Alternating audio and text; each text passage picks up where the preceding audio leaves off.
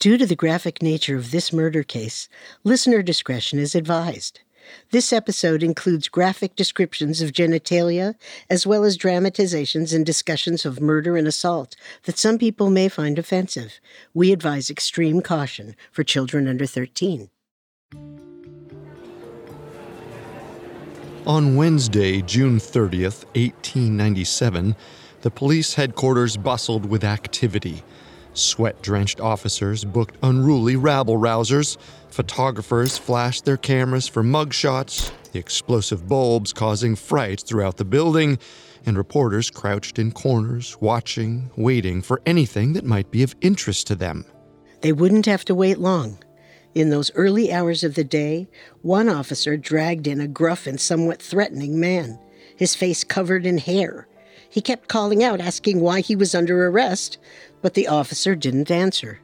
As the people in the station looked at this man, they instantly knew why he had been detained, even if he was clueless. Trailing behind him were two reporters, members of William Randolph Hearst's wrecking crew.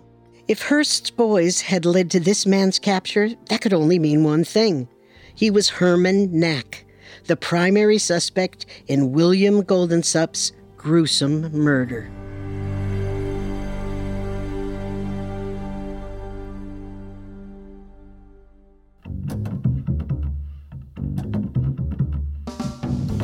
Welcome to Solved Murders, True Crime Mysteries, a Parcast original. I'm your host, Carter Roy. And I'm your host, Wendy McKenzie. Every Wednesday, we step into the world of true crime's most fascinating murder cases and tell the tale of how real-life detectives closed the case. You can find episodes of Solved Murders and all other Parcast originals for free exclusively on Spotify. To stream Solved Murders for free on Spotify, just open the app and type Solved Murders in the search bar. This is our second episode on the murder of William Guldensuppe. In part 1, we covered the discovery of a dismembered corpse and the race between two newspaper titans to identify the victim. In part 2, we'll discuss the quest to catch Guldensuppe's killer and how this gruesome murder mystery shaped the journalism industry as we know it today. We have all that and more coming up. Stay with us. Hear that? It's the sound of someone whacking the ground with a rake. Specifically, they're beating around the bush, which we've done enough of in this ad too, so let's get right to it. The new Moneymaker scratch-off from the Ohio Lottery doesn't beat around the bush. Money Maker. Play the game and you could win money, up to $2 million. With more than $88 million in prizes, ranging from $50 to $500, Moneymaker cuts right to the cash. Lottery players are subject to Ohio laws and commission regulations. Play responsibly. It feels like we're all being told to go on this diet, take that supplement. Ozempic will give you depression, but you know what'll cure that? Weed. Or you could try to balance your hormones. At Science Versus, we're like... What the f*** is going on? Forget the crap online and listen to Science Versus. Just the facts. Oh, and a bunch of stupid jokes. What is a ghost's favorite fruit? Blueberries. That's Science VS. New season out on Spotify soon. There's a new class of blockbuster drugs. Drugs like Ozempic. They're changing bodies. And all of a sudden, just the weight starts falling off. Fortunes. It just got too expensive. They're just bank breakers. And industries. There was a lot of excitement. There was a lot of skepticism. The impact of these drugs, from business to health, is just beginning. From the Journal, $1 Trillion Shot. Find it in the Journal feed wherever you get your podcasts. On Saturday, June 26th, 1897, the severed torso of a man was found floating in the East River of New York City. The police were stumped, sure they'd never discover the victim's identity, let alone his killer's. But an open murder case was like chum in the water for the hungry reporters of Joseph Pulitzer's New York World and William Randolph Hearst's New York Journal. They were determined to crack the case and make the front page. Through a dramatic series of investigations and leads, the papers were able to identify the victim as William Guldensuppe, a masseur who worked in one of the nicest Turkish baths in the city. According to his co-workers, he had taken Friday the 25th off to visit a house in the countryside with his woman, and he had never returned. The investigation discovered that Guldensuppe had been sleeping with a 38-year-old midwife named Augusta Knack. The pair met when Guldensuppe rented a room in Augusta's apartment, and they quickly began a romantic relationship. The only problem was that Augusta was married. Her husband, Herman Knack, was a delivery man for a bakery in Hell's Kitchen, and the affair provided him plenty of motive to kill Guldensuppe. Once reporters made this connection, Herman Knack quickly became their prime suspect. Hearst ordered 2 of the journal's strongest men to hunt Herman down and bring him to the captain of detectives. If they acted fast, they might very well get the first exclusive interview with the killer, placing the journal as the frontrunner in the newspaper wars. 2 of Hearst's men and 1 on-duty policeman ambushed Herman Knack on his morning delivery route. They arrested him and brought him into police headquarters to be interrogated. Under normal circumstances, Herman would have been interviewed by a low-level detective. However, the Guldensuppe case had grown to such fervor in the city, Herman was brought to the chief of the Detective Bureau himself, Captain Stephen O'Brien. O'Brien was a famously honest cop who'd been appointed to his position by noted police reformer Theodore Roosevelt. O'Brien had spent most of his career taking down the hardened gangs in New York's slums. Interrogating a simple bread delivery man was nothing to him. Well, Mr. Knack, you look almost as stale as that bread you drive around. The bread was fresh this morning. It was stale by the time it got to me. Cracked under the slightest pressure. Must have been a bad batch. Our bread doesn't usually crack. Uh-huh. You're married to Augusta Knack, 439 9th Avenue? On paper. We haven't lived together for 2 years now. Our last kid died and I moved out. Interesting. Have you ever met a Mr. William Guldensuppe? Yep. He boarded with us when we still lived together. Him and Augusta got together just before I left. Thank God for that. Made leaving even easier for me. Where were you last Friday? I went to work at 2 o'clock on Friday morning. I got my load of bread and left the bakery at 4 o'clock. My work was finished by 2:30 in the afternoon. And then? I don't know where I went after that. Is that my bread? Whoops. Looks like it's just crumbs now. You sure you don't know where you went? I guess I was drunk. And the next day? Saturday? Same story, pretty much. I got to work at 2, finished around 4, and then I went on a spree. A spree? Oh, I went to Strax and bowled with the boys and drank beer. I went back to my room in 82nd Street about 10 o'clock. I had a good load on when I went to bed Saturday night. Where were you Sunday? I was so drunk, I had to stay in bed nearly all Sunday. Your wife must be pretty cut up about all this. What the deuce do I care? When I left her, I never looked back. I love the bachelor life. To Captain O'Brien's trained ears, Herman Knack seemed to be telling the truth. He genuinely did not care about who his wife was sleeping with, and even though he was a drunk, it seemed he was the wrong drunk for this murder. To be safe, O'Brien sent some of his detectives to verify Herman's alibi. They spoke to Herman's boss at the bakery, who confirmed that he'd been at work both Friday and Saturday. Not only that, the bakery foreman and Herman had gone to the bar together and led the establishment in several hours of drinking songs. After tracking down some of the other patrons in the bar that night, it became clear that Herman Knack had an airtight alibi. He had not been murdering Guldensuppe that weekend. He had been drinking a lot. With that, Herman Knack was removed from the suspect list. But if Herman had nothing to do with Guldensuppe's death, Augusta looked all the more suspicious. Well, suspecting such a possibility, the police had already positioned a few detectives in a stakeout at Augusta's apartment. They had watched her all Wednesday as she cleaned her apartment, prepping to move out. Detective Kroc had spoken to her landlord. It turned out Augusta had canceled her lease only 2 days earlier. She even booked passage on a boat back to Germany, her native country. It seemed she was making a fast getaway. Detective Kroc and his partner were not about to let her leave. Detectives, I was just on my way out. I've lots of packing to do. That's okay. We'll only take a minute of your time. Now, Mrs. Knack, do you know William Guldensuppe? Yes, I know him. He is my man. At least, he was until Friday morning, when he came back from the bath and made me give him $50. Then we quarreled over a woman and he went away. Another woman, eh? Tell us about her. She's the widow of a local grocer. She'd been delivering food to us for a while, but about a week ago, I caught a glance of them kissing in the parlor room mirror. They thought I couldn't see them. The nerve.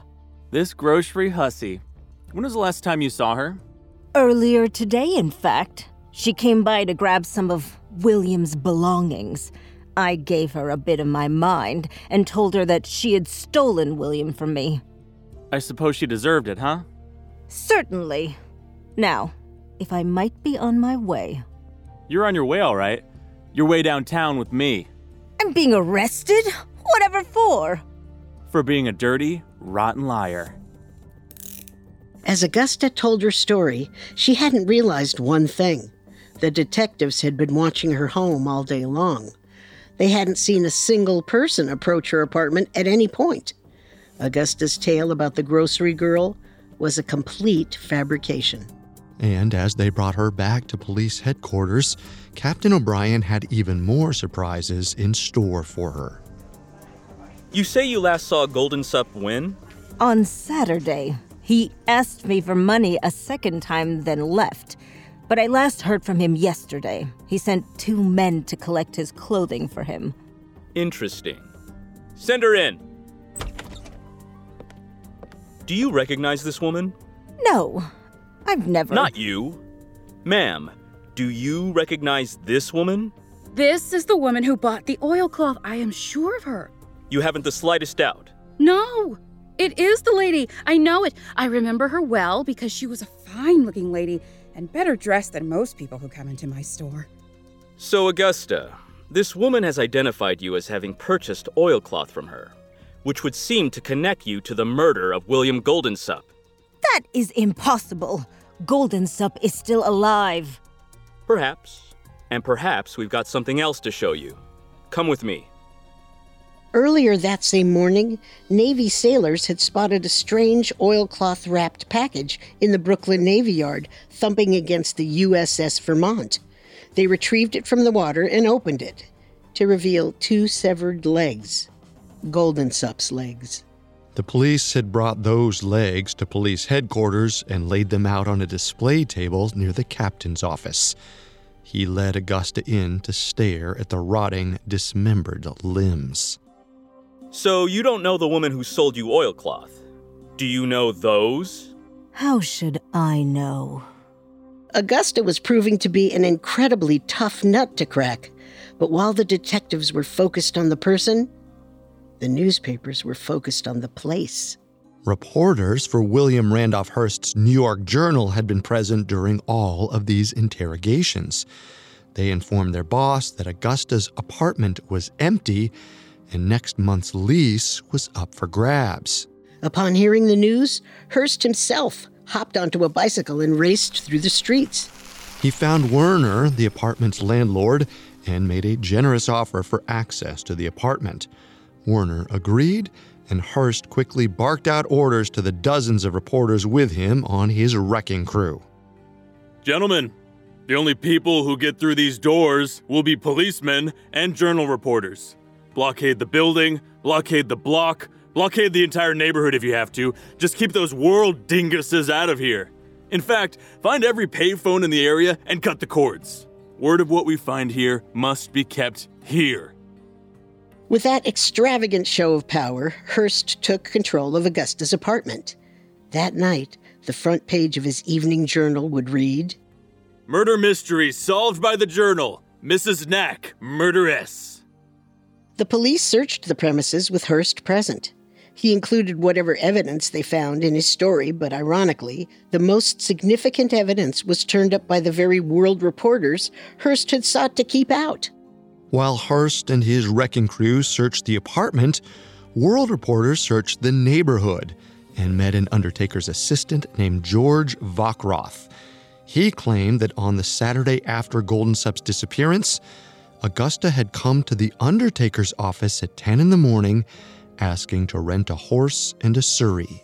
The rental terms were set, and Augusta left, saying her man would be by to pick up the horse and carriage later that day. At 3:30 p.m., a man did show up at the undertaker's, but it wasn't William Guldensuppe or Herman Knack. Instead, it was a short German man with an angry expression, dark hair, and a curlicue mustache. It seemed Augusta was involved with a third man. As reporters began to spread this description throughout the neighborhood, Augusta's neighbors had plenty of gossip to share. This angry, dark-haired man was a German barber named Fred. Most of the neighbors thought Fred was a fake name.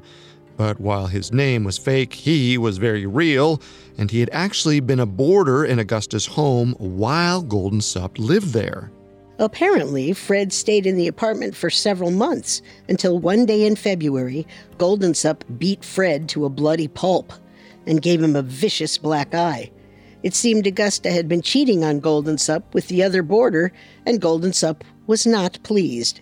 The neighbors had not seen Fred since that night, almost 4 months prior, so it seemed strange that he would suddenly reappear to drive a horse and buggy for Augusta. Perhaps Augusta had continued the affair even after Fred was beaten half to death by Guldensuppe. And perhaps this lover's triangle was the perfect motive for Guldensuppe's slaying. All the pieces seemed to be coming together. Now detectives just needed to find Guldensuppe's head, the crime scene, and the real name of a man called Fred. In time, they would find 2 out of 3.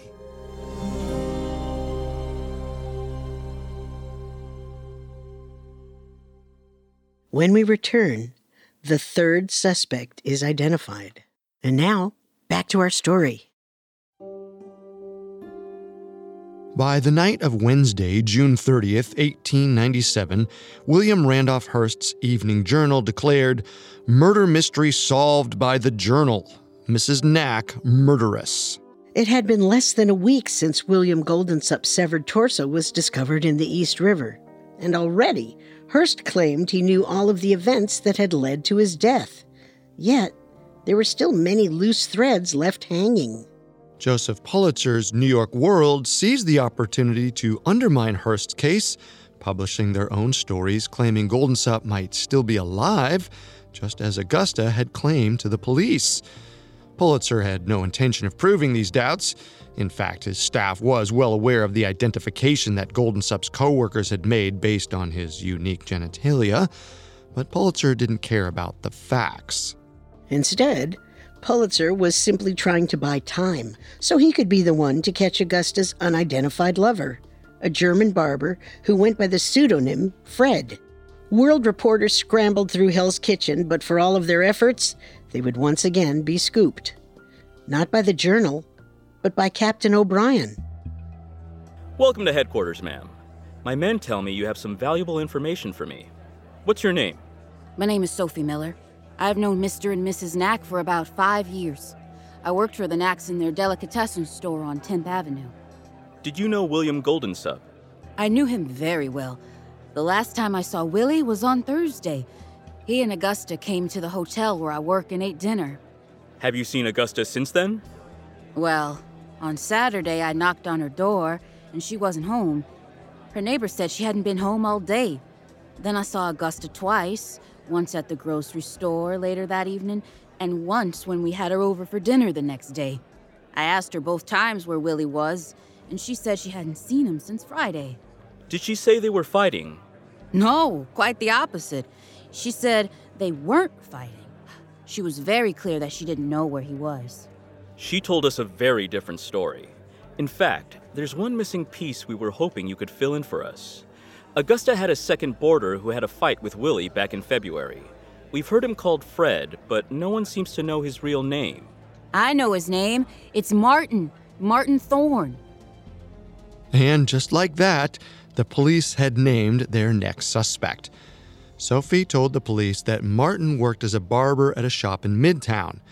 Captain O'Brien needed a man he could trust to investigate with discretion. As such, he ordered his old partner, Detective James McCauley, to canvass the neighborhood and find any information he could about Martin Thorne. Detective McCauley spent the next day hopping from barbershop to barbershop. He found the barbers were much more willing to talk if he was sitting in the chair, so he sat down for a straight razor shave in every shop he entered.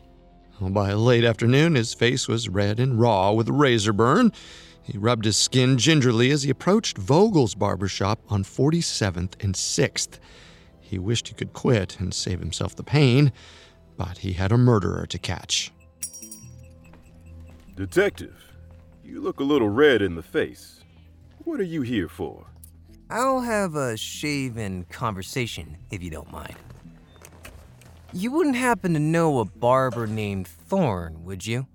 Martin Thorne. As soon as I saw Mrs. Knack had been arrested, I thought about Thorne right away. Why is that? Oh, he and Knack were very close. He was the brooding sort, great pinochle player and top-tier barber.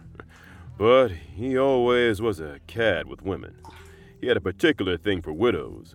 Until I read in the papers that Mr. Knack was still alive, I thought Mrs. Knack was a widow. Her boarding ad claimed she was a widow anyway. So Augusta was just his type, and Guldensuppe was the only thing in the way. Oh yeah, for months. He'd come in laughing at Guldensuppe because he and Augusta had been getting together on the sly. But then in February, he got found out.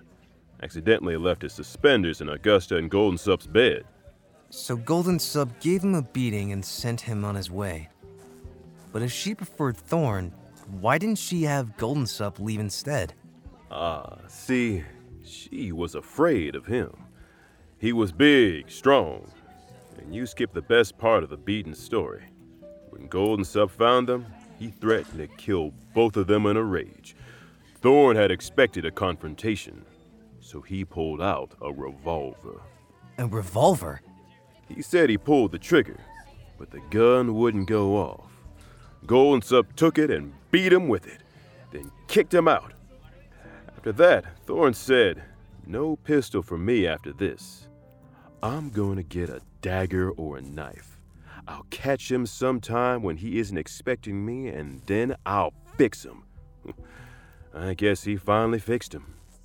And he thought Augusta would be all for him after that. What was he thinking? The man was always dreaming.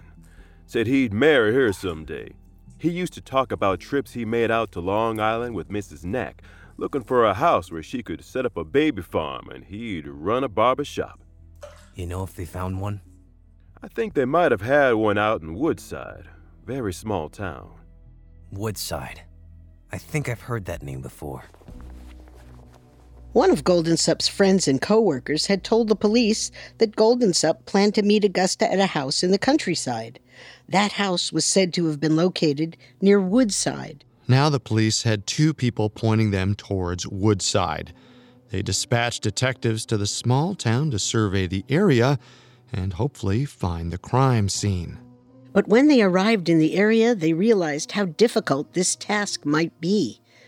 Houses were fairly spread apart, and those with occupants weren't likely to be the murder house, and the houses that were empty could not be searched without probable cause. They spent days wandering the town looking for clues, and by Saturday, July 3rd, it began to feel like a wild goose chase. That is, until a nearby farmer remembered a strange thing that had happened with his domesticated ducks on the previous Saturday. Henry Valla lived in a house on 2nd and Anderson. A 200-foot-long field sat between his home and his neighbor's, and his ducks had made a habit of crossing that field to wander around his neighbor's property. On that fateful Saturday, the day after Guldensuppe's disappearance, his ducks returned from his neighbor's property, only this time They were sick. The ducks were hacking their little duck lungs, coughing up puke. As Henry looked at their feathers, they were slicked with a strange, thick substance, coated slightly red. Henry wanted to see what they had been swimming in, so he crossed the field to the open drain across the way. Water was flowing out of the drain pipe from the house on 346 2nd Street. This was odd, because the house was vacant, and yet it seemed as if every faucet in the house had been turned on. To make matters stranger, a thick red substance was pooling just at the bottom of the pipe.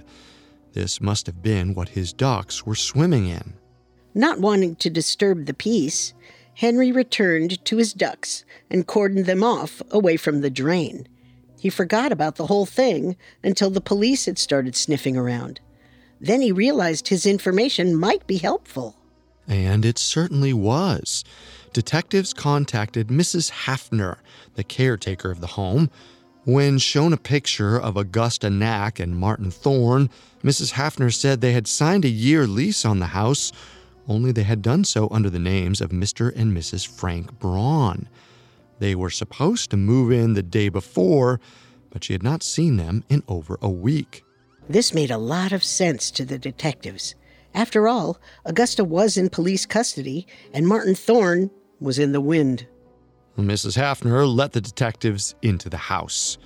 It was drab and dusty, with the cheap brown paint flaking off the walls.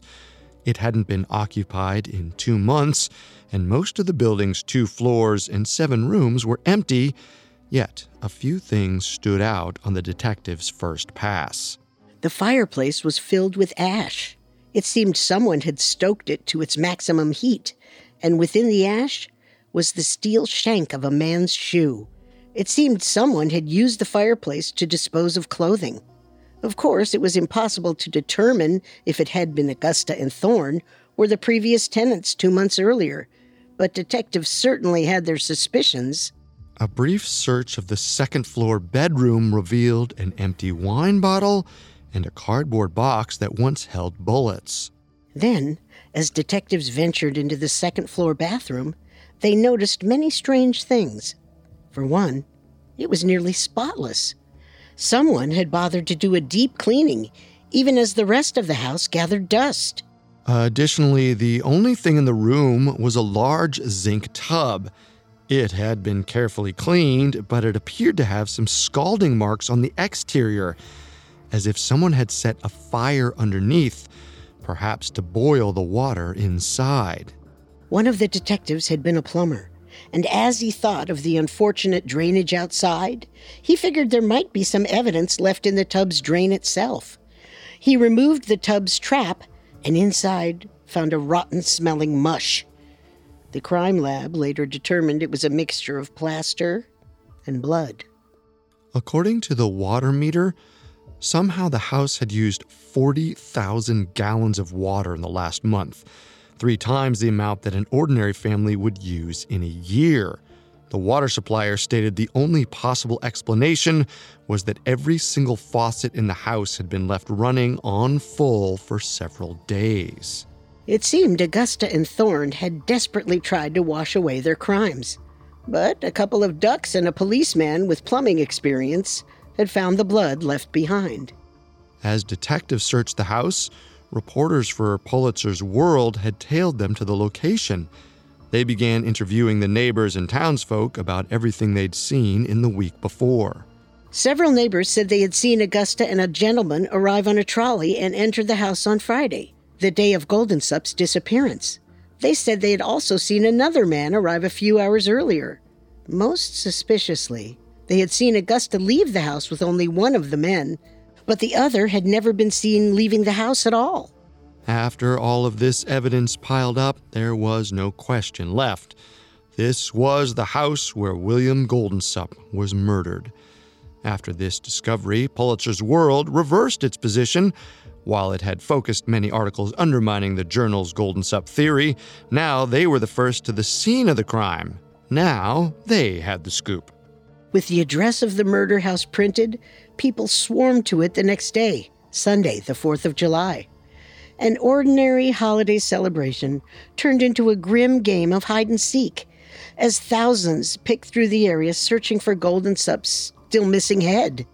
But while the public searched for the head, Captain O'Brien was searching for the second killer. Various rumors and clues had indicated that Martin Thorne was still in the city, but had shaved his distinctive mustache and was lying low. O'Brien knew Thorne would stay hidden until he felt safe, so the captain decided to use the media to his advantage. Well, Hurst, I must admit, your reporters have done a great job helping us solve this case. Your work has been invaluable. Glad to hear you finally admit it. You cops are often reticent to share the glory, especially if you don't deserve any glory yourselves. Well, perhaps my predecessors were that way, but not me. Credit where credit is due. Hey, if you'll be fair, I'll be fair too. In fact, maybe you could help me out. My men are a little behind on Thorne. Have you guys got any leads on him? Best info we've got is that he fled the city on a cruiser. We'll likely never see him again. Wow, that's a bombshell if I've ever heard one. Do you mind if I print that? I'll print it either way, but I figured I'd be polite and ask first. Well, I appreciate the gesture. Go ahead and print. It won't make a difference. Of course, O'Brien knew it would make all the difference. The Journal used it as an opportunity to praise their own work and demean their competition.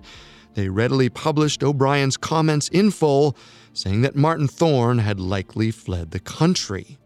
Thorne would read that claim and feel he was finally in the clear, just as O'Brien intended. But Thorne's overconfidence would soon prove to be his downfall.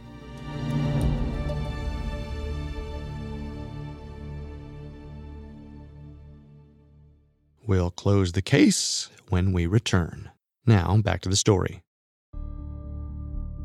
On Monday, July 5th, 1897, more than a week after the discovery of William Guldensuppe's dismembered torso, William Randolph Hearst's New York Journal continued to print Captain O'Brien's belief that Martin Thorne had fled the country.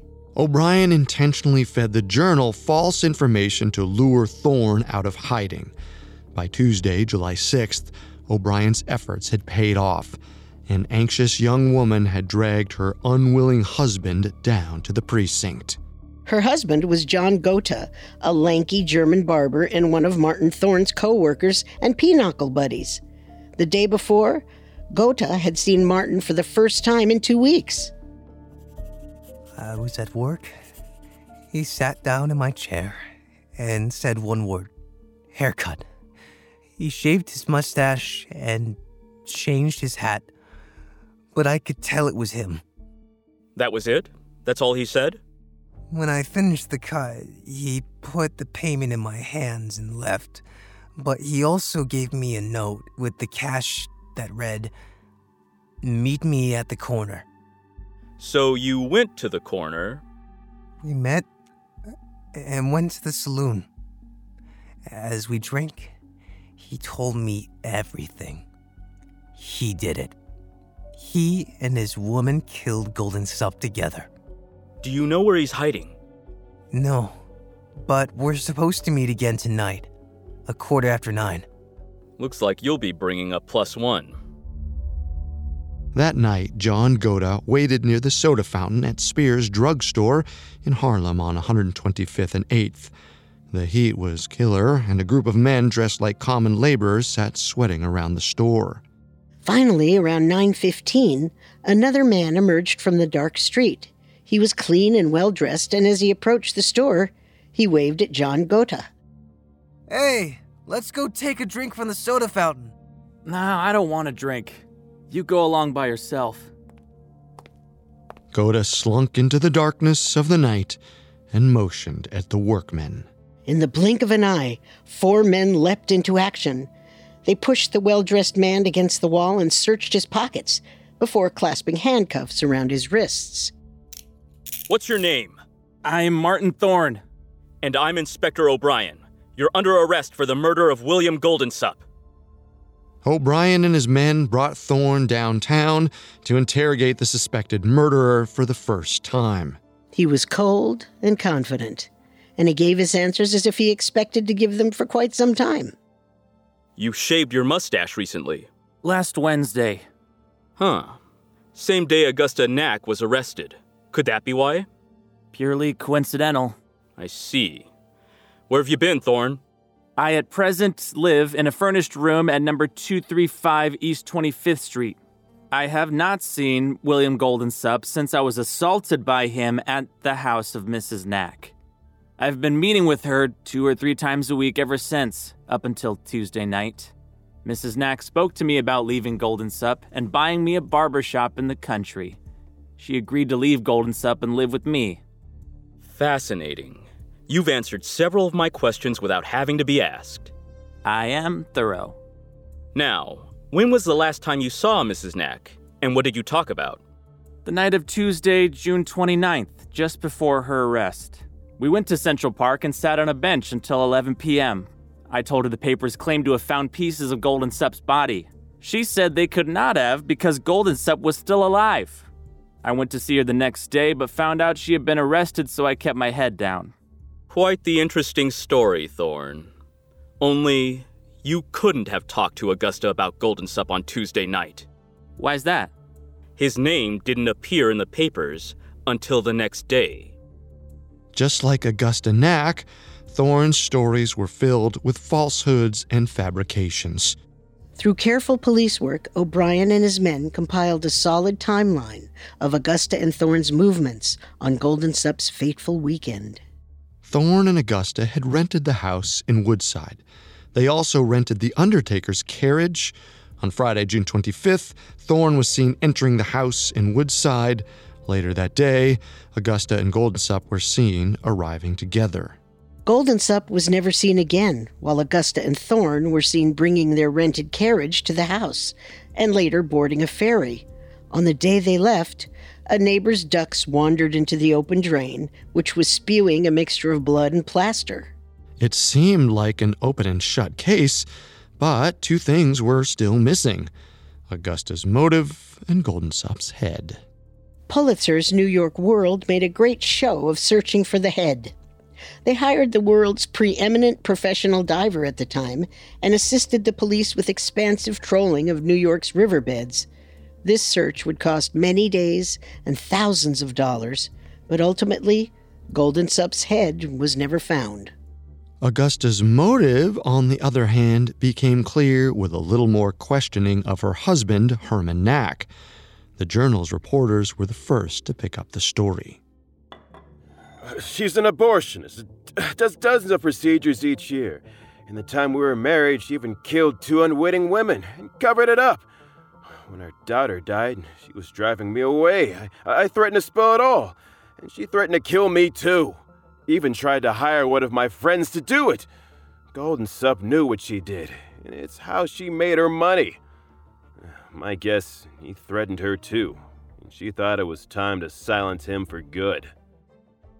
After a brief investigation, Herman's accusations rang true. Augusta had offered to pay one of her friends to murder him, and bits of circumstantial evidence piled up to indicate that she was an experienced abortionist, conditioned to handle blood and death. After all, her door did read licensed midwife. Yet New York City didn't license midwives, and Augusta had never reported a single live birth to the government. She did not deal in life, she dealt in death, and Guldensuppe had been murdered to keep her activities in the shadows. With all of this evidence piled up against them, Martin Thorne and Augusta Knack were ready to be tried for murder. As they awaited their day in court, they became instant celebrities, reporters and commoners rushing to the prison gates to ogle at these horrific killers. Augusta seized the opportunity and charged each person 25 cents to see her in her prison cell. Martin simply ignored those who clambered at his doors. Months passed as the courts prepared, and finally, on November 9th, 1897, Martin Thorne's trial began. And a surprise witness took the stand: Augusta Knack. Up until this point, Augusta had insisted Guldensuppe was still alive. But after some prodding from her lawyer, she had decided to turn state's witness. She took the stand and testified that Martin Thorne had killed Guldensuppe and that he had threatened to kill her if she didn't help him dispose of the body. Thorne's defense attorney poked many holes in Augusta's story. Then, following her betrayal, Martin testified that she had killed Guldensuppe on her own. But this made little difference to the jury. By the end of the trial, Thorne was found guilty of murder in the first degree and sentenced to death. He was executed via electric chair on August 1st, 1898. Augusta, on the other hand, had entered a plea bargain and was merely convicted of manslaughter and sentenced to 15 years in prison. She was released from prison on July 19, 1907, 10 years after the murder. While some members of the public thought justice had been served and that Augusta Knack had served the proper time for the proper crime, many detectives who had worked the case thought differently. Augusta had successfully pinned the murder on Thorne in court, but her testimony was filled with lies. The physical evidence available indicated a much more sinister act of a sinister couple working together to end the life of William Guldensuppe. His last day on earth was one of deep betrayal. On Friday, June 25th, 1897, Guldensuppe sat on the train with his lover of nearly 3 years. She smiled at him as they looked out across the passing countryside. He believed they had acquired a sensational deal on a house in the country, and he and Augusta would finally settle down and live a peaceful and quiet life together. As the train stopped in Woodside, Guldensuppe opened the carriage door and helped Augusta to the ground, a romantic gesture that drew the envious gaze of the neighbors, who wished their husbands were as chivalrous as the strapping Dutchman. The couple walked hand in hand to the home at 346 2nd Street. Guldensuppe beamed as he saw the building for the first time. Sure, it was a little run down, but it was almost exactly as he had imagined. He could fix it up, and they could start their new life together. Augusta unlocked the door and gave Guldensuppe a tour of the house. The tour culminated in the second-floor bedroom, where Augusta had left a celebratory bottle of wine. The couple drank the bottle, talking about their plans for the future. Then, to celebrate once more, Augusta removed Guldensuppe's shirt, unbuckled his pants, and the two engaged in intercourse. Yet Augusta herself had not undressed, and in the throes of passion, while Guldensuppe least expected it, she withdrew a knife from between the folds of her dress. She stabbed him twice, once in the collarbone, once in the heart. He tried to fight, punching Augusta in the arms with such strength, her bruises would be plainly visible to medical examiners who observed her after her arrest. Guldensuppe may have been able to fight her off, if not for one thing. Martin Thorne had stood, patient and silent, in the bedroom's closet the entire time. Witnessing the struggle, Martin emerged from the darkness and drew a revolver, pulling back the hammer. Then he fired, shooting Guldensuppe square in the head. Augusta climbed off of her former lover's dead body, pulled up her panties, and embraced Martin Thorne. Then the couple lugged Guldensuppe to the bathroom and placed him in the tub, his blood spilling down the drain. Martin got to work, hacking Guldensuppe to pieces. He carved the tattoo off of Guldensuppe's chest, then cut him into manageable chunks for easy disposal. He allowed the blood to completely drain, minimizing potential leakage as they moved his body parts to their future dump sites. He then took Guldensuppe's head and covered it in plaster. His intent was to make identifying Guldensuppe as difficult as possible, and by coating the head, he could ensure that it would sink. Additionally, should it ever be discovered, the plaster removal process would surely damage Guldensuppe's facial features, making his identification even more difficult. The couple left that night in order to establish an alibi. They returned the next day, Saturday, June 26th, with the undertaker's surrey and bundles of oilcloth. Thorne and Augusta wrapped each individual piece of Guldensuppe in paper, burlap, and oilcloth, then surreptitiously loaded them onto the carriage. They left the water running in the house to clear Guldensuppe's blood from the drains, not realizing the blood had already mixed with the plaster used to coat Guldensuppe's head. Its increased thickness would keep it in the drain for later discovery. The couple then drove the carriage to the nearest ferry. They directed the horse onto the rear of the boat and stayed near the back end.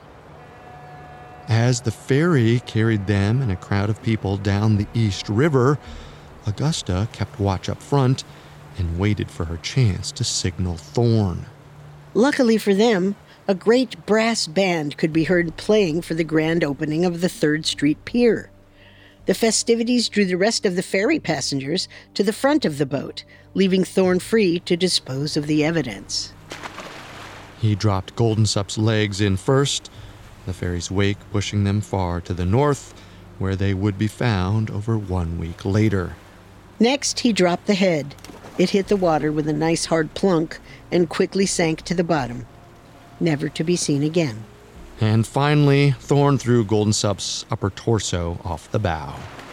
The package hit the water with a loud splash and began to float away. Thorne watched it bob and smiled as the ferry pulled him and his murderous lover into port. Thorne didn't realize the tide would bring Guldensuppe's floating torso closer to the 11th Street Pier, where preteen boys were playing, and not 15 minutes after he threw that torso overboard, those boys would bring it back to shore. After disembarking from the ferry, the two drove uptown. When they reached a secluded section of the woods, they dumped Guldensuppe's lower torso in a ravine, where they believed no one would ever find it. His happily ever after was a happily ever after no more. With Guldensuppe torn to pieces, Thorne executed by electric chair, and Augusta imprisoned, their morbid love triangle was a tragic game in which every player lost. Every player, that is, except for William Randolph Hearst. Prior to Guldensuppe's discovery, Pulitzer's New York World was the city's #1 newspaper by a wide margin. However, Hearst used the sensational nature of Guldensuppe's case to propel his New York Journal and Evening Journal to the top of the city's newspaper heap. After Guldensuppe's murder, the New York Journal and Evening Journal set worldwide records, becoming the single most widely circulated paper in all of human history up to that point. Because Hearst had published the Guldensuppe theory first, he had forced Pulitzer into a defensive position, fighting a losing battle. The two newspaper titans grappled head-to-head for the next decade, but the Guldensuppe murder put Pulitzer so far behind his competition, his paper never regained the status it once held. Eventually, Hearst forced Pulitzer to call a truce and pushed him out of the yellow journalism game and back into the world of respectable reporting. Left without any competition, William Randolph Hearst became one of the most powerful people on the planet. Most notably, he used this power to publish fake news, which some have argued helped push the United States into the Spanish-American War. He deliberately stoked tensions that led to a war solely to increase the circulation of his paper, and it worked. Hearst's actions eventually pushed people to re-examine the power of yellow journalism and reconstruct the media as they knew it, implementing journalistic standards of integrity, many of which have lasted to this day. And yet, while he was alive, Hearst was at the top of the world, and it was all thanks to an oilcloth-wrapped package found floating in the tepid waters of the East River.